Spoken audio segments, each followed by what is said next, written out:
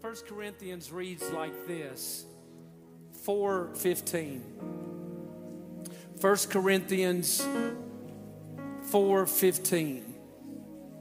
For though you might have 10,000 instructors in Christ, you do not have many fathers.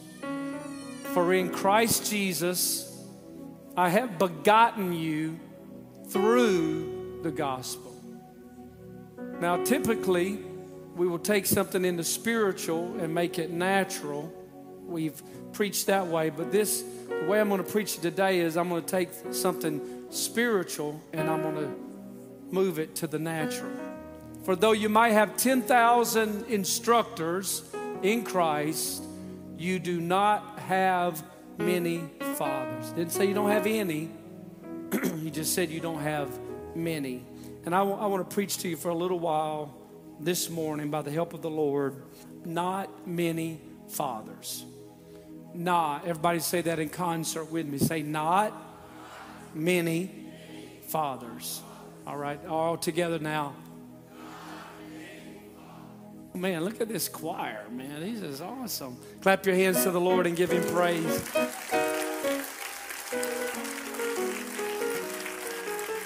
Amen.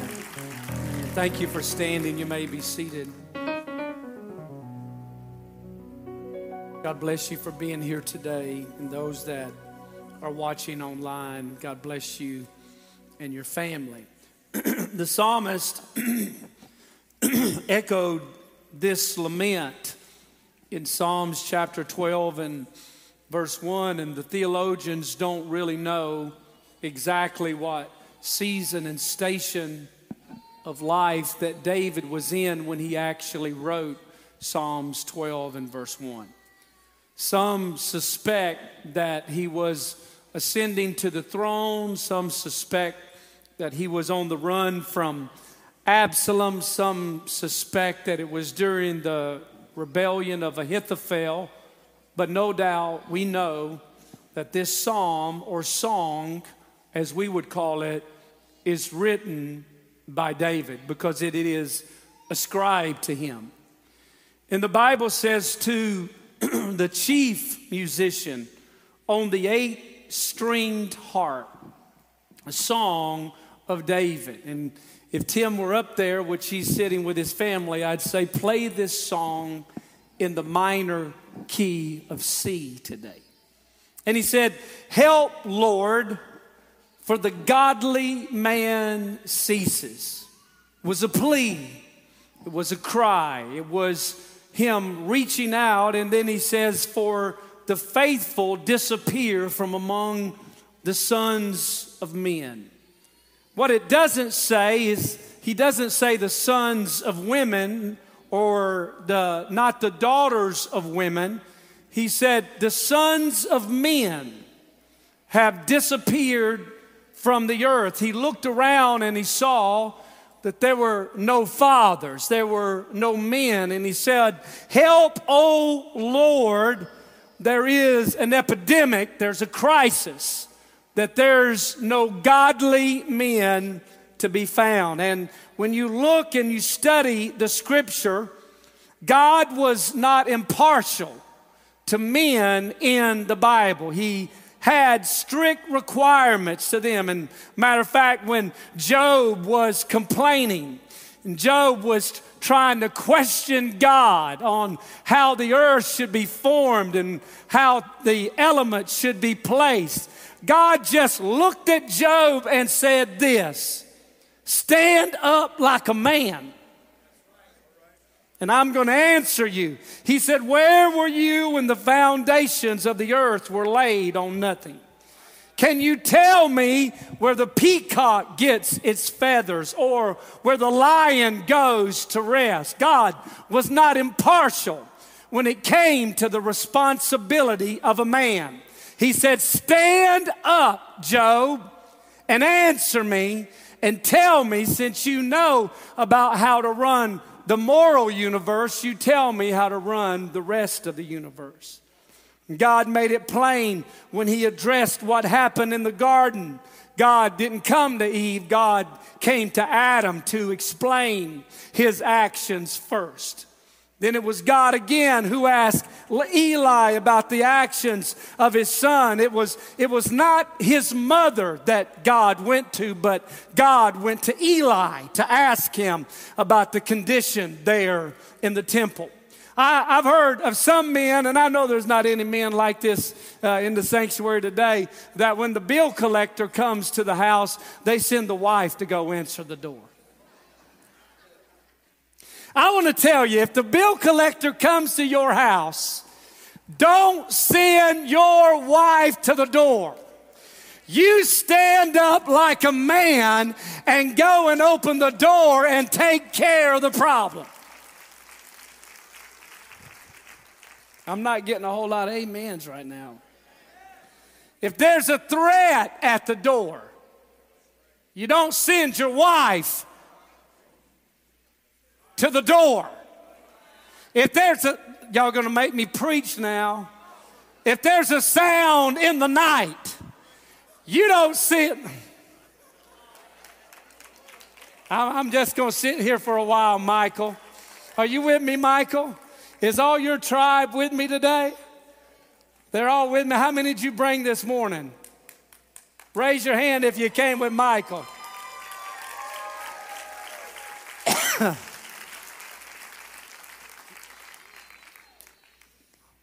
Baby, I heard something. Why don't you get up and go check it?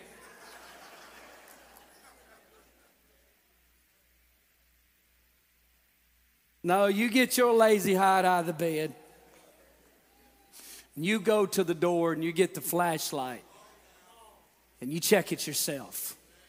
And you be a man. Y'all not ready for this. I heard this week that some neighbors were complaining and they were fussing and they were fighting and they were carrying on, and so they went to court, and the neighbor sent his wife. Shame on you. You ought to be a man. You ought to stand up like a man, because kings and priests should act like kings and priests, and the psalmist was lamenting the fact that they had vanished and they are disappeared. Could I ask a question to you this morning? Could the psalmist possibly see the day and the hour that we're living in? And the statistics are staggering. When men and fathers are gone, 63% of more suicides happen. 71% of more high school dropouts. 75% more chemical abuse. 85% more behavioral disorders. 85% more youth in prison. And 90% run away. Now listen, ladies and gentlemen, I'm not talking about toxic masculinity. I'm not talking about bravado and ego and machismo, or however you say it. I'm talking about men being men. Men being men of prayer, men of humility, men of consecration, men of repentance. That's the kind of men that God is looking for. Somebody clap your hands to the Lord right now.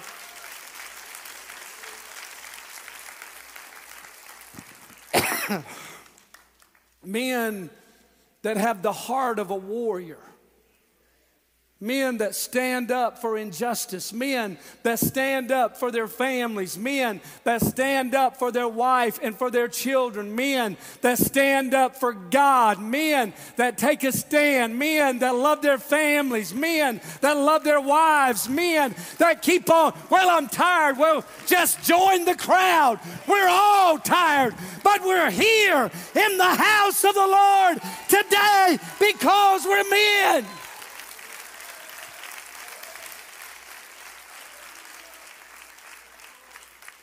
And I felt this in my spirit this week. And I want to say this stanza, this one sentence to you. That you do not have to be perfect but you do need to be present.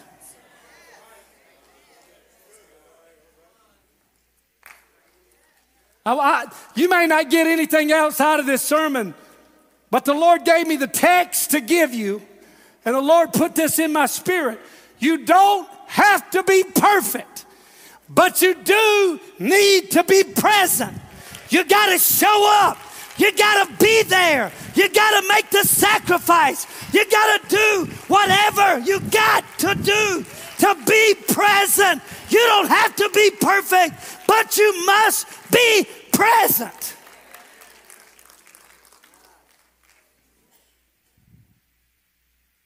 The Bible said in Ezekiel 22 and 30, he said, I sought for a man among them that would make up a wall, that would stand in the gap before me on behalf of the land, that I should not destroy it, but I didn't find one. What does that mean, to stand in the gap? This is what it means. It means to expose yourself in the protection of somebody else. To expose yourself in the protection of somebody else. I tell you, just in a real story. When Megan was a little girl, and she might be watching this, your daddy loves you if you're watching this. You little wild, lumpy Indian, you. She FaceTimed me this morning with Atlas at about 7 o'clock.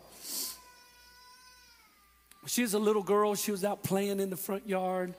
She was just playing, running around, and her and Michaela did that quite a bit. And I've told another story about Michaela wandering around, following the dog when she was just a little girl. But this time, Megan was playing in the front yard, and maybe I didn't have as much Holy Ghost as you got, but somebody was driving crazy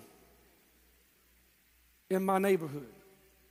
This is years ago when we lived on Montview Drive. And she was out there playing, and I remember it like it was yesterday. This white SUV came flying down the street and whipped that SUV right in front of my house. And when he did, all I could think about was that SUV, and it actually started making its way. I caught it out of the corner of my eye. And I saw it turning, coming up into my driveway, and all I could see was my daughter in that front yard. And before I knew it, I had ran, the window was down. Oh, praise the Lord, hallelujah. What? This is a hood church. Don't be acting all sanctified around me. Y'all break out in fights all the time. Don't judge me. Don't be judging me. You the one elected me. Don't judge me. And I'm telling you, in a split second, I had jumped off the porch. I had ran. I didn't say, God bless you, brother. I had stuck my hand through the window of that Suburban, and I was getting ready to drag him all the way out into the street. Now, I didn't say what I would have done once I got him in the street. I might would have prayed for him or something else. I want to tell you that you got to stand in the gap when there's a threat, when there's a challenge, when there's a situation. You can't stand back and be silent. You got to do whatever you got to do to protect the people that you love. God is looking for people that will stand in the gap. Somebody clap your hands to the Lord right now. That's the kind of men that we need. Don't go dragging people out of Suburbans. He said, I looked for a man that would stand in the gap. I looked for somebody that would protect people that could not protect themselves. I looked for somebody that would defend the unborn. I looked for somebody to stand in the gap. Standing in the gap for their community. Standing in the gap for their family. Standing in the gap for somebody who can't stand in the gap for themselves anymore. You don't, no, you take a step forward and you stand in the gap. God is looking for men like that.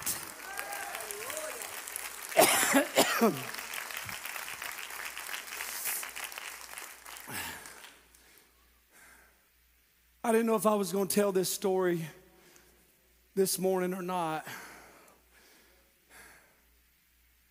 But when I was a young teenager, I was brutally robbed at gunpoint. The house that I lived in, they came to the door. My grandmother at the time had cracked the door. In those days, they didn't have deadbolts. They just had a little lock. They kicked down the door. Men rushed into the home. And if you've never had a gun pointed to your head and somebody said, if you move, I'm going to kill you, it changes you. It changes you. And these men, they kicked down the door. I remember the vivid detail. I remember it like it was yesterday. They kicked down the door. They rushed in. They taped me up. They said, if you move, if you take one step, we're going to kill you and we're going to kill everybody in the house. And they were armed. But it was what they did. When she went to the door, they asked a question. And it was this: is the man of the house at home?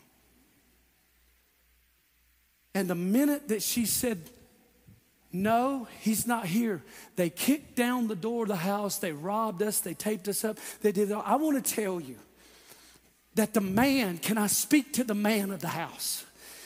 It is so important for you to be a man of prayer. It is so important to be a man of worship. It is so important when the enemy comes in like a flood and he seeks to destroy everything in your home, that you will stand up and say, no, no, no, no, no. You can't have my life. You can't have my family. You can't have my children. That's the kind of men that God is looking for. I want you to raise your hands right now. I want you to raise your hands right now. God is looking for men like that.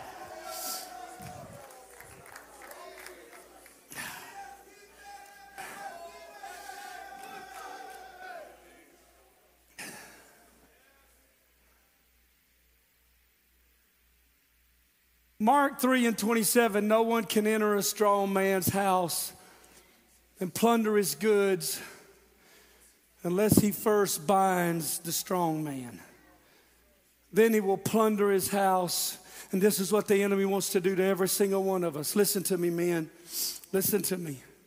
Spiritual fathers, biological fathers, father figures. If you're a man in this building, you have influence. Somebody's watching you. You have a role to fulfill. Here's what the enemy wants to do. He wants to enter. He wants to plunder. And he wants to bind you. He wants to enter your house, enter your spirit, let offense, let bitterness, let apathy. He wants to come in. He wants to destroy you. Then he wants to steal everything God has ever placed in your life. But he's not done. He's not done yet. Then he wants to bind you where you can't move and you have paralysis. God, the devil wants to do all of those things. But I believe on this Father's Day that God is raising up some men. God is raising up some men, some good men, some godly men, some righteous men.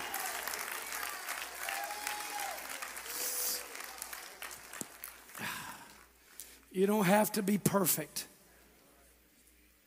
but you do have to be present. Can I give you some good advice today? Take your kids to lunch.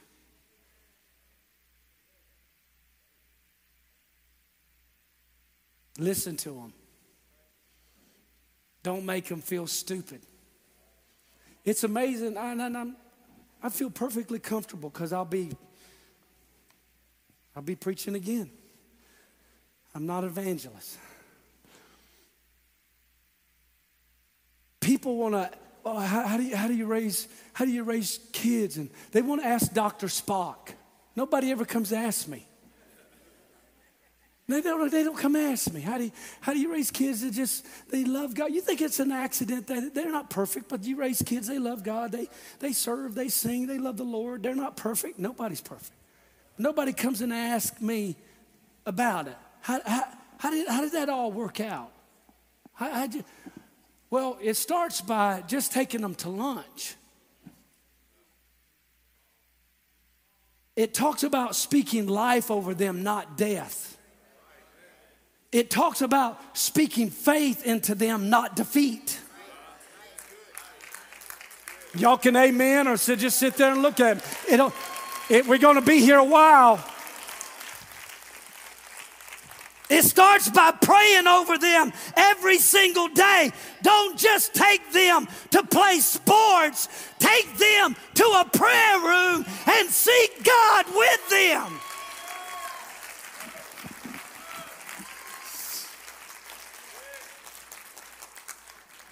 And living for God is not just a bunch of rules and regulations. Living for God is relationship. It is righteousness. It is peace. It is joy in the Holy Ghost.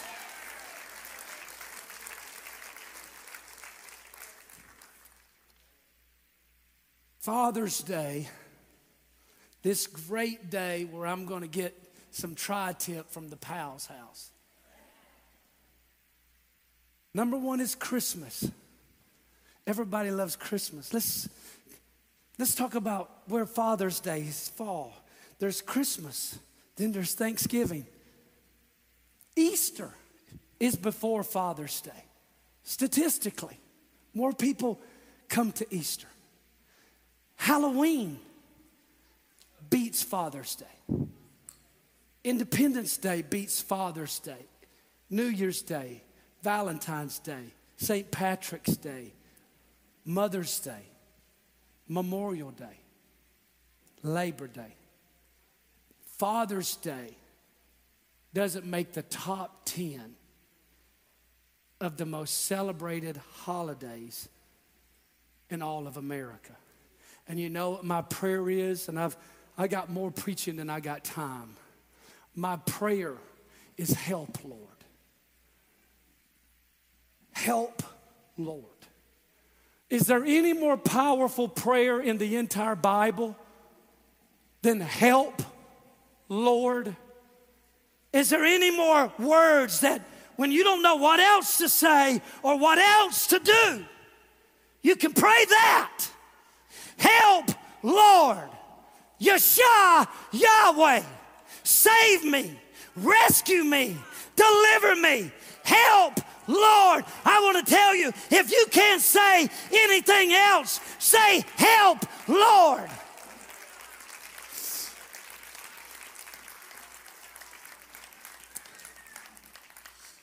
When I have more questions than answers, your prayers should be help, Lord. When you have more darkness than daylight, your prayer should be. When you're drowning instead of dominating, your prayer should be. When you got more losses than you got wins, your prayer should be. When you got more fear than you have faith, your prayer should be. When you're drowning on a sea of doubt, just like Peter did in the Bible, your prayer should be. Raise your hands right now all across this room and pray that right now.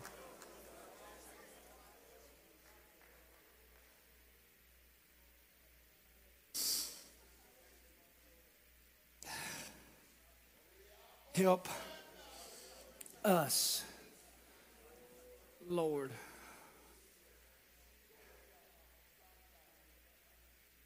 Help us, Lord.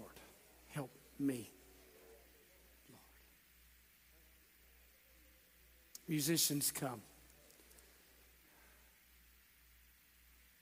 I'm preaching today to encourage you and to make you aware that you're important. Your role is important. God has called you and I to be great men, godly men, powerful men. And in the text, he didn't say there were no fathers. He said there's just not many fathers. But he said, I became your father in Christ Jesus through the gospel. I'm going to tell you, you can become one today. You may struggle, you may fall, you may stumble, but you can be one. I think about two in the Bible, one by the name of Elkanah in 1 Samuel 1:21. The man Elkanah and all his house went up to offer the Lord a yearly sacrifice and his vow, surrounded by corruption, surrounded by cultural chaos. There was this man, there was this father who chose to go up to the temple to worship and also to sacrifice. And in spite of all the problems that were going on the outside of him, there was something also going on the inside of him. And he had no idea that he was going to raise a prophet by the name of Samuel, who the Bible said that not any of his words were ever going to fall to the ground alone. I think about Job, and when you get time, you go read about the life of Job in the very first chapter. The Bible said that Job rose early every morning. Somebody shout, every morning.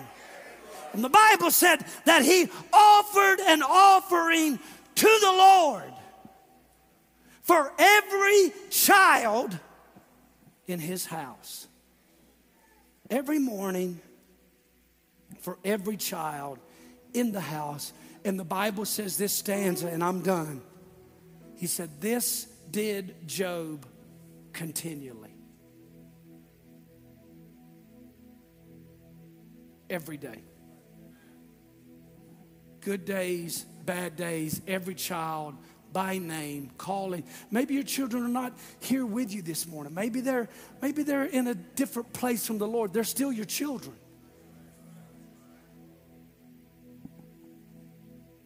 They're still your babies. They never stop being your babies. Maybe they hadn't made all the best decisions. So do you stop praying for them? Maybe you know that you've asked them and they're not here. I say this not to discourage you, but to encourage you. Job just kept on believing and trusting and believing that God was going to honor this prayer.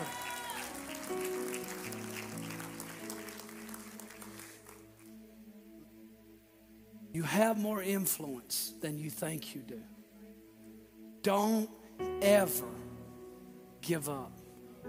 And I know we're under attack on every front.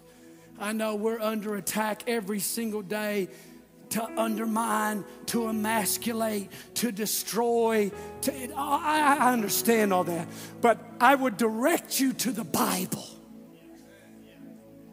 I would direct you to the Bible, to the multitude of examples of what good men look like.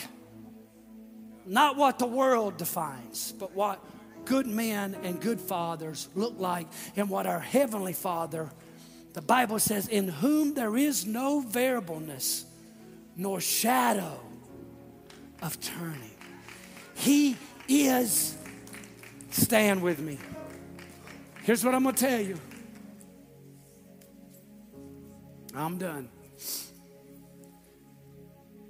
no one, myself included, has been 100% consistent every single time. No one. There's only one that has no variableness in him. There's only one that has no shadow of turning. There's only one who every good and perfect gift comes down from the Father of lights, in whom there is no variableness. And can I tell you, he's in this room right now. I want you to raise your hands right now all over this sanctuary. If it's possible, I want every man. If it's possible, I want every man to come. Whether you're a father, whether you're a biological father, I want every man to come if it's possible. I want to pray over every man in this building. I want to pray over every role model, every example. I want to pray over you. I want to pray over your families. I want to pray over your influence. I want to pray that God would give you wisdom, that God would give you direction, that God would help you, that God would restore you, that God would forgive you, that God would help you be the kind of man, the best man you can be, the best. You're just trying to be come on, come in close. Come on, I know you think you don't need anything, but you do. I know men think, I don't need that. That's not for me. No, you do need this. I need it, and I know that you need it. God can help us. God can help us be better examples. God can help us to be a better witness. God can help us to be a better husband. God can help us to be better fathers, and He wants to do it. He wants to do it here, and He wants to do it right now. Now, I want you, we're all men here. I want you to put a hand on a shoulder right now, brother to brother. We're going to sing that song again, the 1,000 Generation song. Because we need the favor of the Lord to rest on every man in this church. Every spiritual father, every biological father, every role model. Let the favor of God rest on this house. Your family, your children, their children, their children. His favor be upon. Come on, men. I need you right now. I need you to be strong and faithful and committed and passionate.